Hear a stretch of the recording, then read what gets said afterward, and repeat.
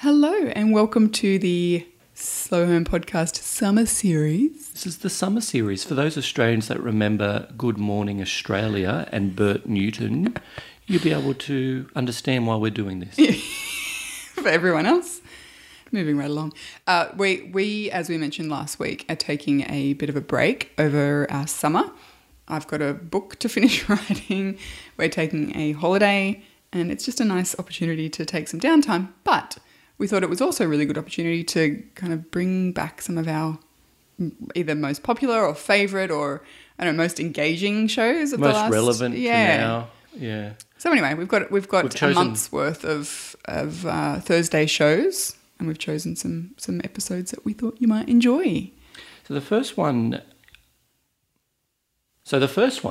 is Jonathan Fields, the conversation that you had a little while ago now. This is probably the most recent one, actually. Jonathan wrote a book late this year, probably it's like October, maybe? Yeah, about October. Called How to Live a Good Life. It was an absolutely fantastic book, and this is such a great conversation, so I wanted to bring it back around. But coincidentally, if you are flying anywhere these holidays... On a Qantas plane, you'll be able to listen to this episode as well, which is pretty cool. Yeah, I mean, this arrangement sort of happened towards the back end of last year, but you can catch selected Slow Your Home podcasts on Qantas flights, which on their in-flight entertainment, which is awesome. It is awesome. When I flew to Perth, I'm like, I wonder if it's on here yet, and I checked and it was, and that was a bit of a buzz. Yeah, so that's a bit of a celebration for us, and if you're catching a Qantas flight, why not listen to this podcast again? Then let Qantas know how much you enjoyed it, yeah, exactly. And that you would like them to purchase our entire back catalogue. Just let them know that. That's fine. But Jonathan's this conversation is really great, and I think heading into the new year as well, you know, we talk quite a lot about what it means to live mindfully, but also how to make changes, positive changes in your life, and how it doesn't necessarily, or certainly doesn't happen quickly. But Jonathan's had a really interesting backstory as well, and he's someone, I don't know, sometimes I feel like I listen to conversations with people who have made positive change, but they've sort of started from a good place. Yeah. And Jonathan talks about how that wasn't necessarily the case for him. So it's a really, really good one, and hopefully quite inspiring heading into the new year. Speaking of year.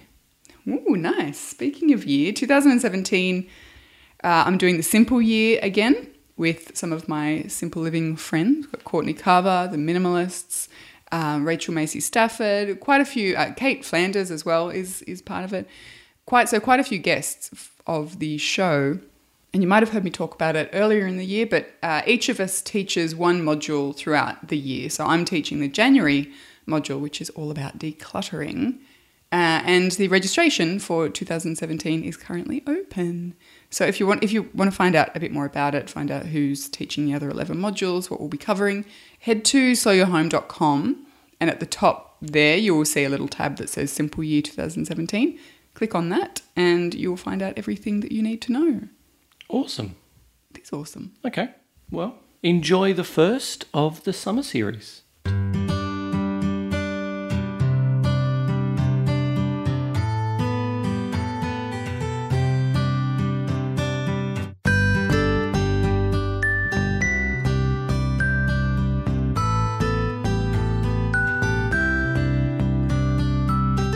Hey Jonathan, how are you? I'm doing really well. How about yourself? I am very well actually. It's a rare person who will get me up and interviewing at 4 a.m. So I am. I'm so sorry about that. Don't be sorry. I chose it. Right. Look at it this way: by the time everybody else is waking up, your day will be pretty much over. So you can just go for a walk. Exactly. That's one of my favorite things about getting up and working early. You know, people getting up at 7 o'clock. My kids get up at 7, and I'm sort of halfway through my day. It's brilliant. Yeah. Thank you so much for joining me, because I know this has been quite a busy time for you, launching your new book, How to Live a Good Life, and among everything else that you do. And I think that's actually a really kind of good point to kick off on, because you talk, and I talk as well, about living a slower, more intentionally paced life. And then we have periods of time in our lives where that's just not entirely possible. And you know, there's this friction. And I often get pushback, I guess, from people who look at those periods in my life and say, you know, that's not slow, that's not intentional. And I'm really curious to see how other people deal with that sort of friction and how, you know, you feel about it and how you also manage it and keep it as intentional as possible. So how are you finding the launch period, I guess? Yeah, so as we sit here and speak, I have a new book that launched on a Tuesday, and for me, my time, you know, it's a couple days later, and it has not been a slow week for me in any way, shape, or form. That said, it has been a very intentional week, and even given the fact that, you know, there's so much has gone right, but also some major things have gone wrong. There have been explosions behind the scenes, meltdowns, you know, like a lot of tap dancing and things like that. But, you know, I think my approach is to sort of say, okay, look, when I zoom the lens out and I look at the way that I want to live my life, you know, intentional, deliberate, joyful, present, aware are sort of the meta filters for me. That's what I try and do. And at the same time, there will be windows where, you know, I can literally just spend time reading and relaxing and, you know, going really deep into self-care and consuming and digesting. And there will be other windows where that process yields some creative work or experience or project or brand or entire company that has to go from being an idea into being in the world. And sometimes the best way to make that happen is to make it happen in a pretty compressed fashion. So to me, it's not so much about saying, well, that's a bad thing. It's about acknowledging that this, in fact, is an intelligent way to go about it. It's the best way that I know how to do it. And what I need to do is to make all of my decisions intentionally, knowing that for this window of time, this is how I'm going to be investing my energies. This is my commitment to self-care as I do it. This is my openness to having to change on the fly and be open to serendipity. You know, these are the agreements that I'm making with the people who are dear to me in my life about what I'll be doing, how long I'll be preoccupied. And when I've committed to being like stepping back out and really being there and present and asking them, you know, if that's okay and having a real conversation about it rather than just sort of entering the process on a reactive autopilot mindless basis. So I'm completely okay with that. You know, I think when you do it from a place of just being sort of pulled almost violently without a sense of intention or directionality or control, and no agreements about what you're doing or no understanding of why you're doing it, and no sort of commitment to a particular window of time where you'll stop and say, how's this working for me? That's where things really get problematic. So for me, I am very much in the whirlwind right now. Mm-hmm. It's kind of funny because my friends who've known me for years, they're like, dude, you're the calmest person like we know. You know, you're in the middle of all this stuff. You're just kind of so relaxed all the time. And I'm thinking to myself, if you only knew what was happening inside of my head right now, you wouldn't be saying that, because it is an absolute, you know, like torrent of stuff. And the flip side is, look, I'm human. I'm not a super being. I'm not, you know, there are times where I completely screw up. There are times where I blow apart everything that I claim to hold dear, and I push too far. And I just kind of have to pull back out and hit reset and say, wow, that didn't work. You know, let me stop whatever behavior I'm in. Let me just sort of like, you know, regroup a little bit and do a little bit of a post-mortem and figure out what did I learn from this, and how can I try and do it differently moving forward? You know, I think it's just really important to forgive your humanity. We tend to get so caught up in perfection, and like, especially if you're somebody who puts an ideal into the world. Yes. You know, that's awesome. But the ideal to me is never an expectation. It's an invitation. You know, and I don't want to be held to the expectation of perfect implementation of any ideal, because I can't. You know, the only thing that happens is I fail if that happens. There's no perfect. So it's all, to me, it's all an invitation to consider and to explore. I think it's also just mindfulness. And, you nailed it initially when you said it's just intention. You're intentionally in this period of lots of things happening, and there's a lot of reasons that you've chosen to be there. And I think, to me, that's really the ultimate in mindfulness. It's not so much for life to look a specific way all the time, particularly to someone who's looking in from outside, but it's more about a switching on and really choosing, I think, to be a certain way. For me, mindfulness is really kind of summed up in by what it's not, and it's not mindlessness. And when I realized that mindfulness is really the opposite of mindlessness, that was a big moment for me, because I did a lot of living mindlessly, and that's when you'd find yourself in those situations. Why did I get to this point? And it's once you start to realize that there are choices in pretty much every aspect that will allow you to live more mindfully, even if those times are, there's times that are hectic, there are times that are full, but then the flip side is that there's also times that aren't, and I think that's the beauty of it. And I love the idea of really kind of taking a 10,000-foot view of life rather than necessarily focusing in on what it looks like in the every moment, because there's going to be periods like you're experiencing at the moment, but then there's other periods of downtime and self-care and slowness. And I think that's been something helpful for me. How about yourself? Yeah, no, totally. I mean, so I'm a parent, and my daughter's in high school now.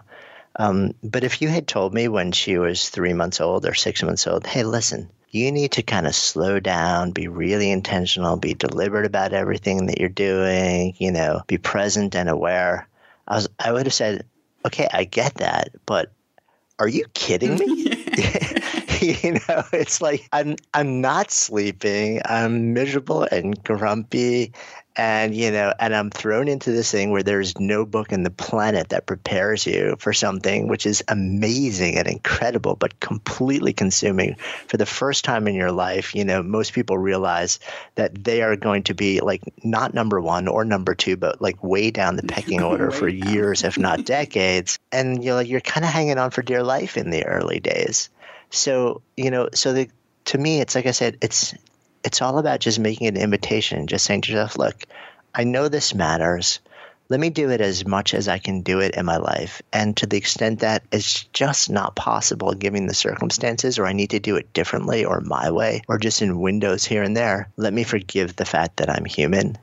And just do the best that I can. And then rather than chastising myself for not being perfect, just saying, you know what? I did my best. And for now, that's going to have to be enough.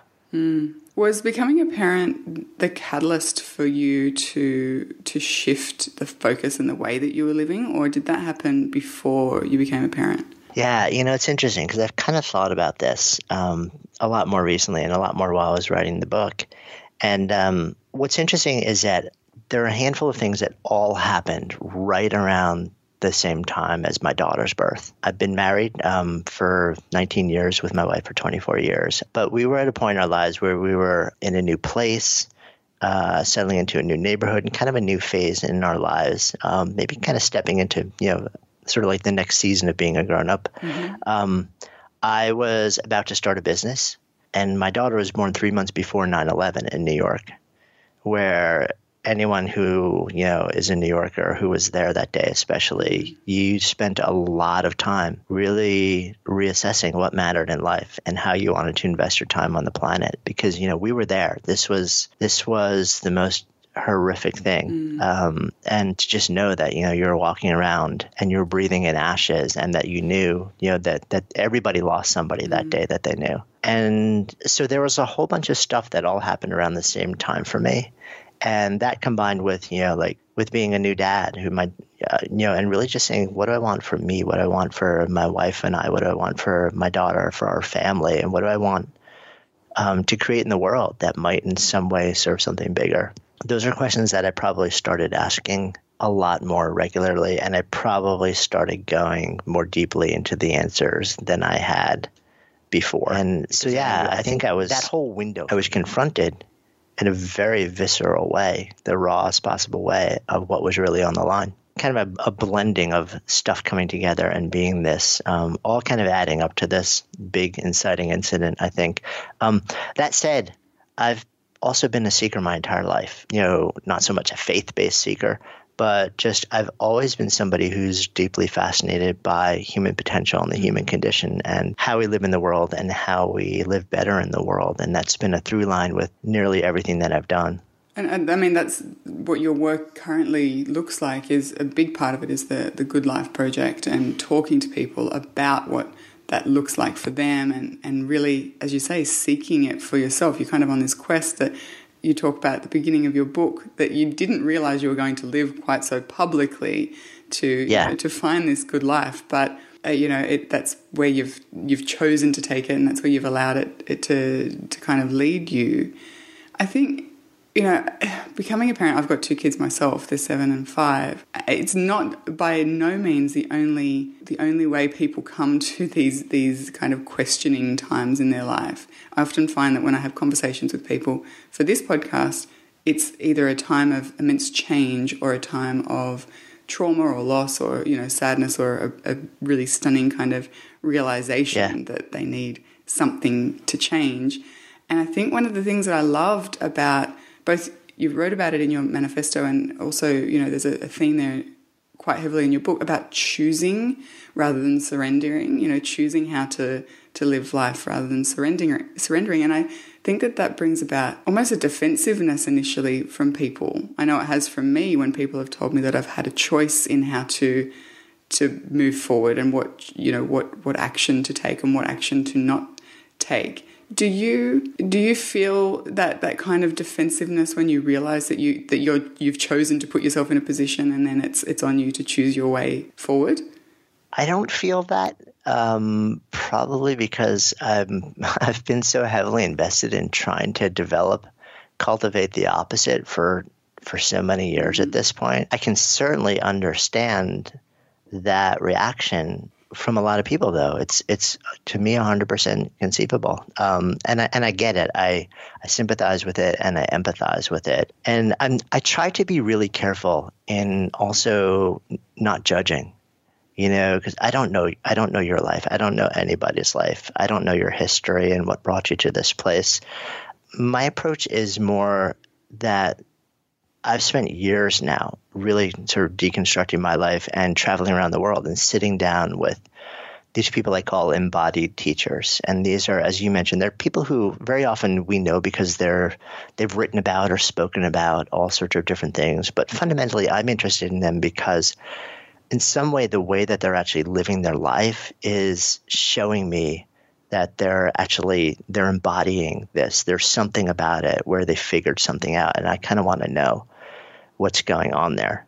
And when I started to look at a bigger, I call it data set of all these amazing teachers, what I started to notice is they have all moved through a profound array of life experiences and circumstances and trauma and like high points. And one of the unifying things about people who, when I look at them, you would look at them and say, they're living a good life. One of the unifying things has been a sense of agency, a sense of intentionality, a sense of, and very often it's like something happened in their lives that made them say, I will not define myself from this moment forward as a reaction to the wants and the needs and the demands and the stories of others. This is my time. Even if taking that definition means you turn around and devote your life to service, that's a choice that you're making because it's the thing that lights you up, not because others are saying this is what we're demanding of or from you. The idea, I think, is that this is a common pattern that I've seen. And what I can tell you is that, through that correlation, it seems to me like that is a really, really important part of living a good life. And at the same time, I see the defensiveness around the argument that says, look, I did not end up in the circumstance that I'm in right now because I chose to be here. Whether it's poverty, whether it's illness, whether it's, being somewhere and 100% right. Very often that's true. Very often there are people that just end up in circumstances through, like happenings. And on the other side, through fortunate happenings. And the question becomes, once you're there, how will you create your reality? What will you choose? And that doesn't mean being all Pollyanna-ish. And it also, it's not an abdication of, like blaming or claiming anyone for anything like that. It's about saying, okay, look, this particular circumstance, the way my life is right now, I've built it this way. Or maybe part of it has just, this is the way it's been delivered to me. What I'm more interested in is the question of, yes, own that 100%, get rid of the blame, get rid of the shame. The question I'm interested in is, and now, how will you choose from this moment forward? So let's just take blame off the table. I'm not judging anybody, and I think it's wrong to judge anybody for what brought them to this point in their lives, right? If you could let go of the shame and blame and just say from this moment forward, if I believed that being intentional, that stepping into a place of agency, that choosing was really, really important in the way that I experience the rest of my life, what choices will I make? And I think that's so incredibly empowering for people. And I agree with you 100% with everything you've just said. There are circumstances that are out of people's control, but what is in our control is the choice moving forward.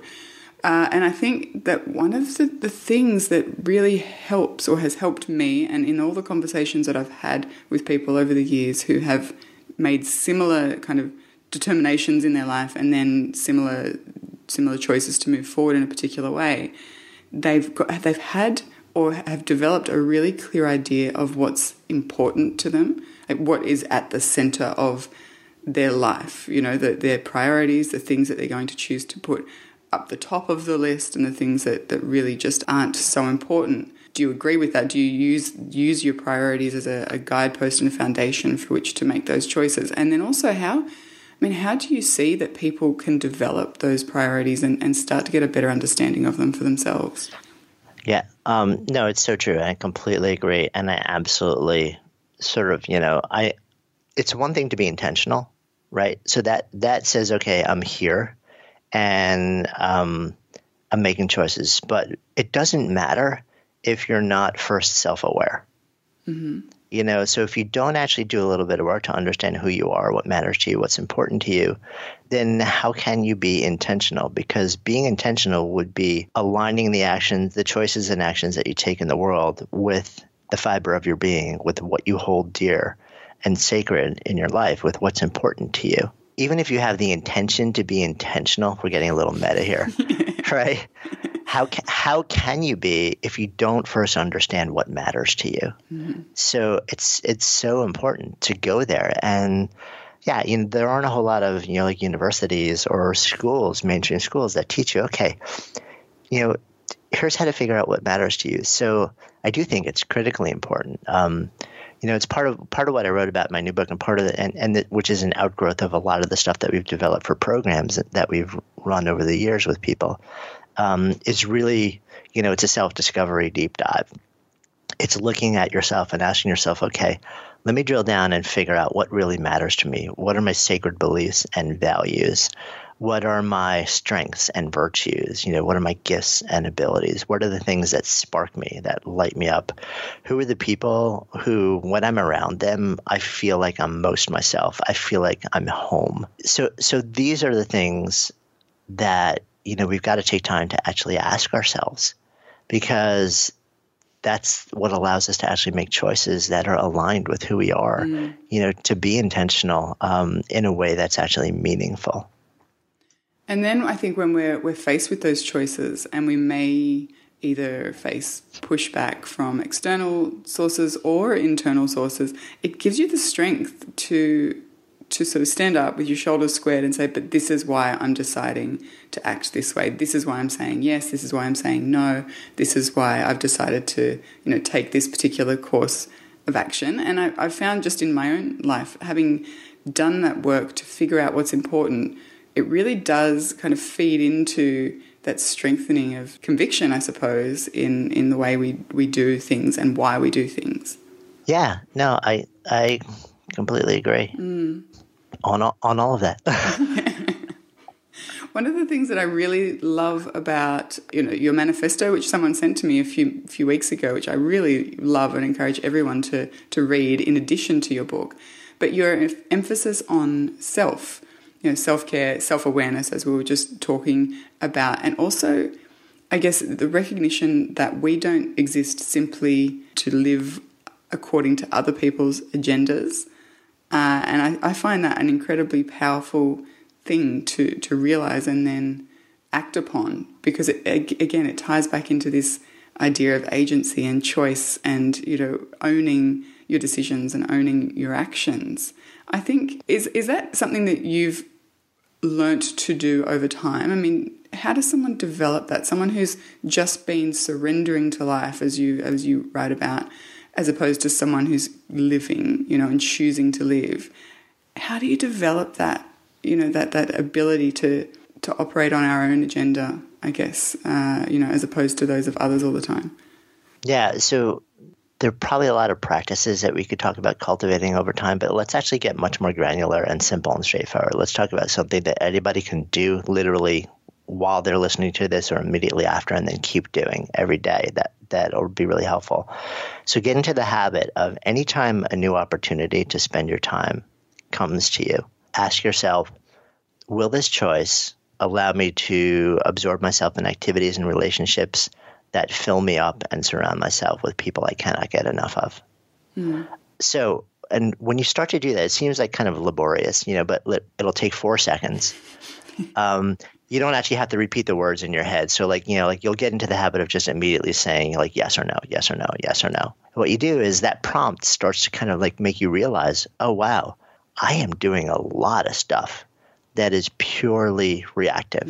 And the thing is, what we realize is a lot of the things that we just do by default all day long, we don't realize they're actually really driven by other people's agendas, and they're taking us into the process of responding to other people's timelines and agendas. So if you open your eyes first thing in the morning, and the first thing you do is check email, check Snapchat, check Instagram, check Facebook, you have already in the first few seconds of your day surrendered your attention to the timelines, to the time demands, to the urgency, to the usually false emergencies of others, and also to just, to your own addictive desire to sort of feed the data beast in your head. You want the dopamine hit of new. The timelines on social media are set up the way they're set up for a very specific way. They take advantage of the sort of the way that the brain triggers and releases dopamine, which is this really feel good chemical that also literally makes you addicted to a behavior. So the way a timeline happens is called intermittent reinforcement, in that you never know quite what's going to come next, but you think it might be cool, or you think it might be about you, or you think it might be necessary, but you're not going to know until you actually just swipe or hit or tap or scroll. And then once you're there, you're like, oh, well, that wasn't it, but maybe the next one's going to give it to me. So you keep going and going and going, and then you're like, oh my God, I just spent the first 25 minutes of my day doing something that adds zero value to my life, because other people were spewing all this stuff into my streams, my digital and real life streams of consciousness by every possible way, because they wanted it to be out there in the world, and they felt it was important for me to see it then, but it really doesn't matter to me. And those 25 minutes literally just destroyed my ability to now move into my day and be intentional, because now I'm behind. And when you start behind from the first moment of your day, you pretty much are going to stay behind and keep falling more behind for the entire rest of your day. It's just in practice. I'm curious whether you felt this too, but it's been my experience that when you start behind, it's brutally hard to feel like by the end of the day, you've sort of you've bridged the gap and then actually even gotten ahead, let alone just gotten even. Absolutely. That's exactly my experience. And this year, as part of this podcast, my husband and I, we undertake experiments every month, a different element of slow living. And one of the most effective ones that we got so many people kind of buying into, and we continue to get emails every day about it, was screen-free bedrooms. And it's such a simple thing to change, and one that people were really resistant to until we started talking through our experiences. And it was just that simple. And I always thought I was fairly intentional in the morning. I really did.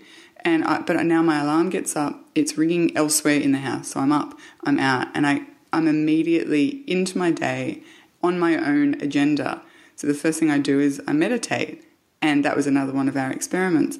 And those two changes this year have just had the most profound impact on my work and my life and how I finish every single day. You know, people talk about getting to the end of a day and never feeling like they've made any headway. If anything, they might feel maybe more stressed or more behind.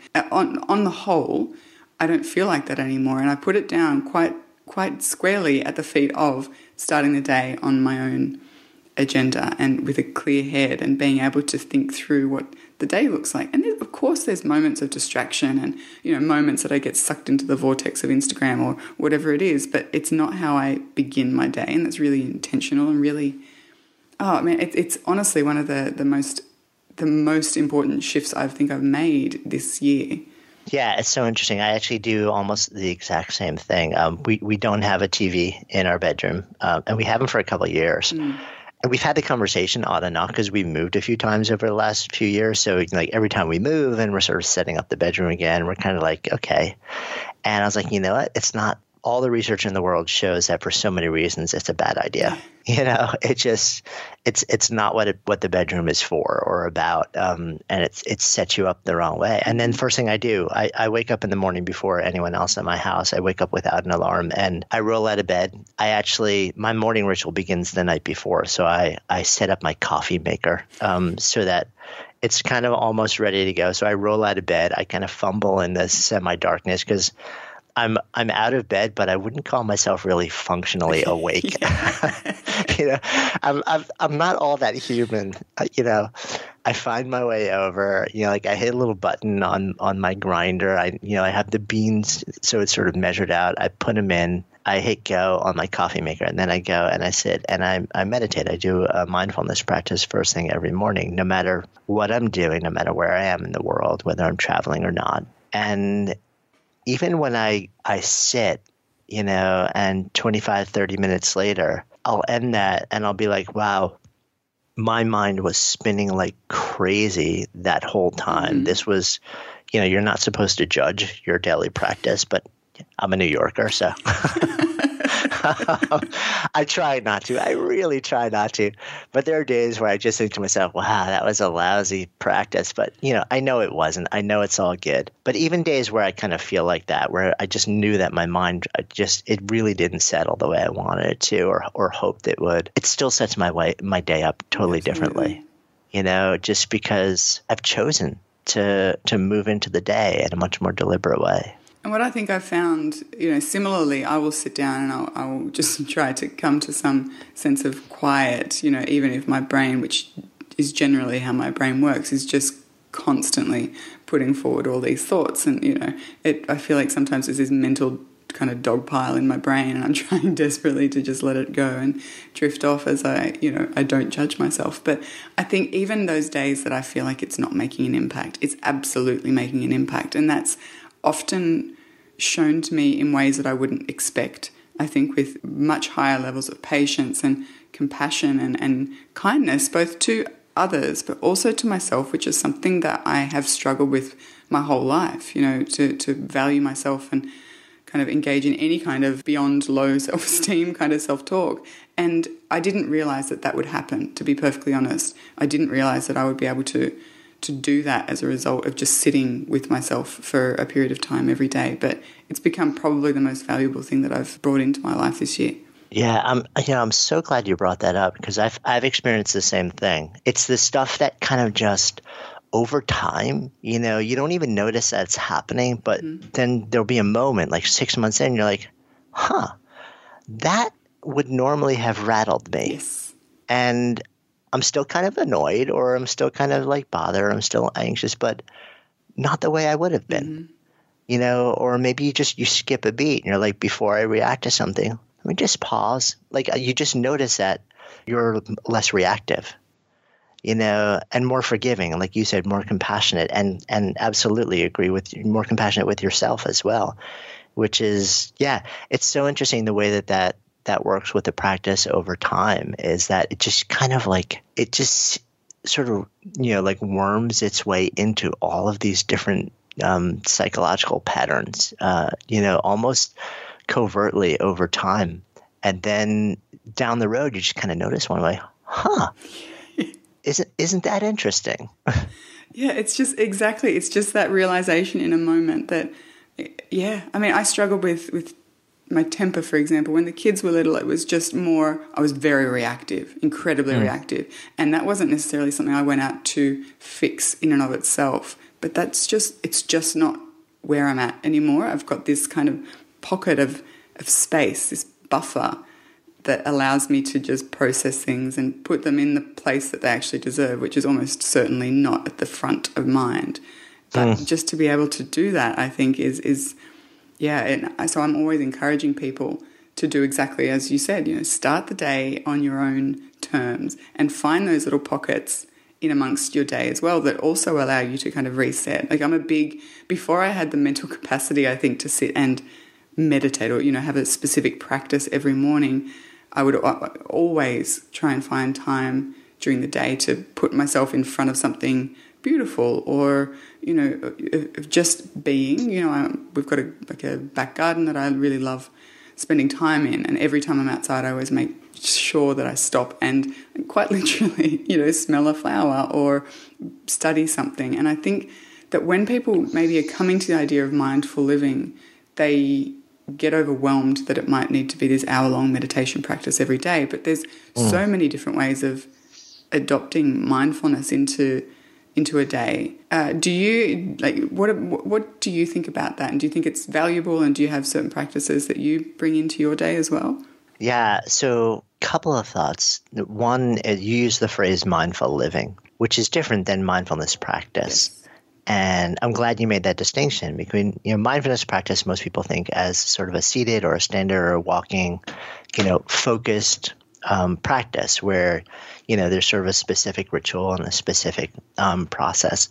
And mindful living to me is just, it's moving throughout your day and being aware of what's going on within you and also being aware of what's going on around you. And the seated practice definitely kind of filters out, like we were saying, to cultivate mindful living without effort, much more effortlessly over time. That said, you can definitely do things. So I stop on a pretty regular basis. Now, like you, I'm in a part of New York City where 2 blocks in one direction is the mighty Hudson River and 3 blocks in the other direction is Central Park. And for anyone who's never been to New York, the Hudson River is this long, miles and miles and miles thing, and Central Park is literally the size of a small city. Mm-hmm.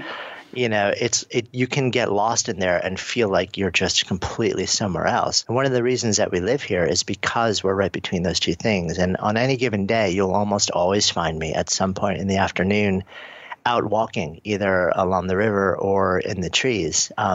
In fact, I've gotten into the habit of doing a lot of meetings. Like I'll do almost all of my meetings walking, which is a little bit different because it's not so much a mindfulness activity. But when I go out for walks, it was interesting. For a while, I was actually listening to podcasts. And then I kind of realized, that's actually, I do love listening to podcasts.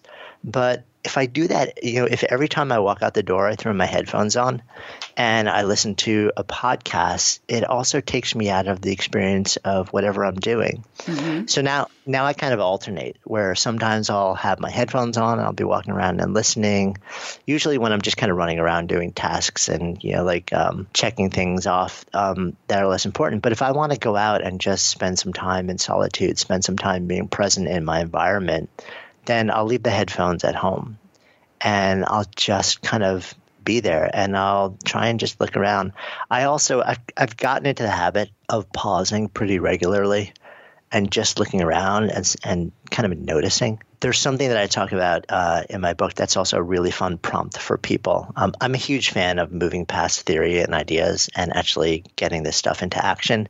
And I'm also a really big fan of making it as easy as humanly possible for somebody. Like if you tell somebody, hey, you need to sit and meditate for 30 minutes a day every day, and 6 months from now you're going to feel something, they'll roll their eyes. And understandably so, I get it. But if I tell somebody, hey, listen, here's a really cool, fun thing to do. It'll take you 5 minutes to set up once, and then you actually never have to do anything to set up again. Take your mobile device, right? Everybody's got a vibration alert, and you have the ability to set little prompts or little alerts on your phone. Flip to whatever the app is that lets you do that. And literally set up 10 to 12. If you want, you can do more moments throughout the day. If you want to make it easy, just do it every hour, or you can kind of make it more random, where your phone is going to, or your device is going to vibrate just once. Nobody else is going to hear it. It'll be in your pocket. And when it does that, or you can set it up to a vibe pattern where this is my awareness trigger. It's not somebody calling me or my notification. Like you actually know, like this is what this is about. Then when you feel that, whatever you're doing, you just kind of pause, right? And you notice, where am I internally? Am I spinning about something that's gonna, out in the future? Am I obsessing over something that's in the past? If so, can I just let that go for the moment, just for the moment, right? I can go back to my neuroses in a couple of seconds, but just for like these 5 seconds, right? Make a contract with yourself. It's okay. I get to go back to it in 5 seconds, but just for this little window, just be here now. Right. And then notice, okay, who am I with? What do I see? What do I feel? What do I smell? What do I hear? Get sensory. Literally, this can take a couple of seconds. And what's kind of cool is that if you do that, over time, that may well start to train your brain to do it more automatically and more frequently so that you really don't need those vibe alerts anymore. But I think it's kind of fun also because it takes something that usually is the enemy of awareness. It's sort of like it's the source of distraction and reactivity, which is your mobile device and its notifications. And it turns it on its head by using those very things to actually as a tool to bring you more present and more mindful. And I think it's the power of those little practical steps that is so wonderful about what you do as well. You really encourage people to get real and and active and become a participant in the choices that they're making and the actions that they're taking every day. And I think that's the beauty of it, getting practical. I think getting practical, getting down to the very almost the things that are so small and so simple to take that you kind of feel silly not taking those steps. And I think, I feel like there's a key there to making change. You make the changes so small that you think it's kind of ridiculous to not do them. Yeah, and that's largely what I'm about. I realized years ago, anytime I've taken any kind of strengths assessment or anything like that, love of learning comes up either number 1 or 2. Mm-hmm. So I realized a long time ago that I'm that sort of like odd geek who just loves going deep and deep and deep and studying and nuance and layers, but that your average person really doesn't like that, and they don't have time for it in their day. They really just want to know. Tell me what matters and tell me the simplest way that I can take action on it. And that's kind of become a mission of mine. Mm-hmm. So I'm the one who goes out and I love finding, like amazing people and having these deep conversations and studying textbooks and, like science and all this stuff. And then my quest is how can I integrate all of these things in a way where when somebody actually reads or experiences it, it's so simple. Like you don't have to work to understand what I'm talking about or why it works. You can save whatever effort, whatever bandwidth you need to actually do something. I don't want you to have to take it on trying to understand what I'm saying. I want you to have that bandwidth available to use on just doing it. So for me, it's all about how can I make things as simple as humanly possible and distill them down in a way where, like you said, it's almost impossible to defend not taking action. Yeah, I think you're brilliant at it. Everything that you do, you walk away from listening to a conversation that you've had with somebody, or reading your book or manifesto or anything that you put out, you walk away thinking there is at the very least, one small thing that I can shift as a result of this. And not only have you given people the thing to do, the action to take, the change to make, but also the motivation to do it, because on the other side of it is some kind of shift, which is going to meld beautifully into this kind of momentum that we gain over time when these tiny changes start coming together and they make this big change. And all of a sudden you look back and you think, I didn't realize that I was moving this far forward based on these small changes, but here I am and there I was. And I think that that's phenomenal. You're helping people make significant shifts every day. So I think it's wonderful.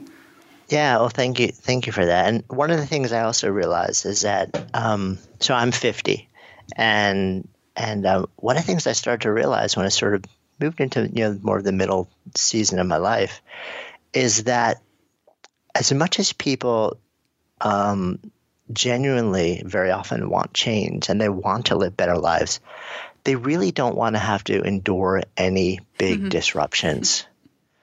So if you tell somebody, hey, listen, you can feel this way or live this way, step one, let's blow up your life first. They'll look at you and they'll be like, dude, no. Yes, everything you're telling me, you can have, I want that. But I'm not blowing everything up in the name of getting it. It's just not going to happen. Yeah. So I realized, that you got to just really just do it incrementally, like tiny little actions, tiny little steps every day that add up to really profound differences in the way you experience life. And very often without even realizing it, you just kind of you look back 3 months later, you're like, oh, wait, nothing blew up, but everything's different. Yeah. Exactly. That, I couldn't put it better myself. And that's been my experience, and virtually everyone that I speak to, it's been their experience, where they might come to the realization that they need to change because of a big moment, a thing happening. But it's those daily changes, those daily shifts that actually add up to the change over time. And it's incredibly powerful. I'm really mindful of your time, but I just wanted to thank you so much for talking with me today and kind of, dropping some knowledge bombs on us and some wisdom on us, because I could talk to you for a long time, but it's been fantastic. So thank you, and congratulations on the book as well.